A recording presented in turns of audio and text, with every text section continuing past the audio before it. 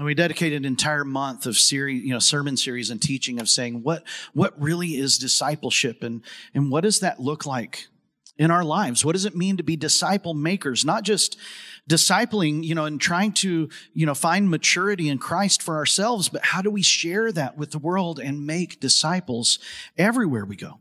That our mission right here on the screens, we put this up every Sunday multiple times. We're to live, love, and go like Jesus in every corner of our world. So what does that look like? What does that mean? We're still trying to figure this out. I heard somebody say that weight loss is like super simple. No, think about it. We know exactly what we need to do, but is it hard? Yeah. Simple does not mean easy, right? That's discipleship. It's really simple.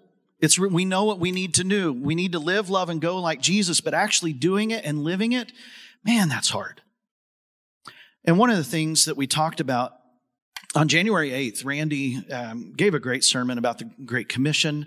The Great Commission in Matthew 28, verses 19 and 20. Let's go ahead and put that up on the screens. Let's read that together, shall we? You ready? Here we go. Matthew 28, 19 through 20. Therefore, go and make disciples of all the nations, baptizing them in the name of the Father and the Son and the Holy Spirit. Teach these new disciples to obey all the commands I have given you. And be sure of this, I am with you always, even to the end of the age. So you remember that Randy gave us this, my favorite, thing of all is the grammar lesson, right? The imperative and gerund verbs. Remember that? That the imperative is to make. That's a command. We are to go and we're to make disciples, right? But the gerund of go is not something we achieve. It's not something we ramp up for. Go just means as we are going. It's a continual verb. It's to, as you go, make disciples. So while you are going throughout your life from this moment through the next time we see each other in 168 hours from now, as you are going, make disciples. And so for us to be more like Jesus, to live, love, and go like Jesus means that we're to go as we're going and going and going. Does that make sense? I sat there that week just going, now, okay, duh, of course. That matches up with the rest of the New Testament, that Jesus is like, this is how you live your life. Be on a journey that is making disciples. And so what does that look like? How do we do that Monday through Saturday? We've talked a lot about bless, of beginning with prayer, listen to their story, eat with them, sit down, share a meal, to serve them, and then to share the story of Jesus. That is a journey that we can be on with people, that we begin to pray with them. And so on Wednesday, we see them and we're like, you know what? I'm just going to stop and say a quick prayer for them. We remember them on Thursday morning. We just remember them throughout the week. We're praying for them. We talk to them. We listen to their story. We invite them out. Maybe it's to a restaurant. Maybe it's to home, wherever. Share a meal. We've talked about that numerous times, that breaks down barriers, right? Serve them. What can you do to help them? How can I help? How can I serve you? And then how can we share the story of Jesus? It's really super simple, isn't it? Hey, Jesus changed my life. I think he could change yours. Let me tell you how he changed my life. Do you know how Jesus changed your life?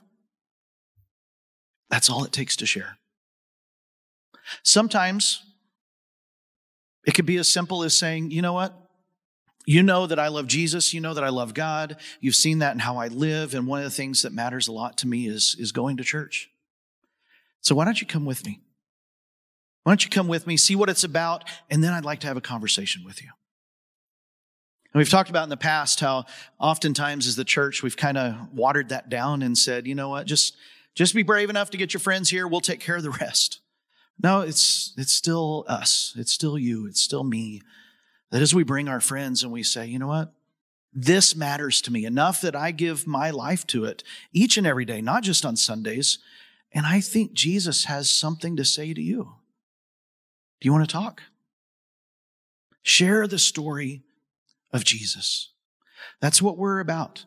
That's who we are as a church. That's who we're striving to be.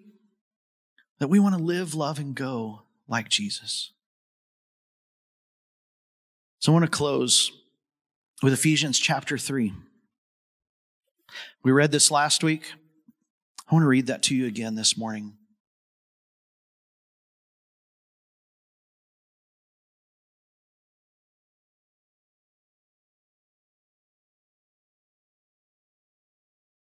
Paul is saying that I pray that from God's glorious, unlimited resources, He will empower you with inner strength through His Spirit. And then Christ will make His home in your hearts as you trust in Him. Your roots will grow down into God's love and keep you strong. And may you have the power to understand, as all God's people should, how wide, how long, how high, and how deep His love is. And may you experience the love of Christ, though it is too great to fully understand. Then you will be made complete with all the fullness of life and power that comes from God. Now, all glory to God, who is able, through His mighty power at work within us, to accomplish infinitely more than we might ask or think. Glory to Him in the church and in Christ Jesus through all generations, forever and ever. Amen. Thanks for tuning in to the New Hope Church podcast. If you would do us a favor and like or subscribe on your favorite platform, we would really appreciate it. Also, if you happen to have any questions, feel free to reach out to us at questions@becomehope.com. Have a great week, and know that we are praying for you as you seek to be Jesus in every corner of your world.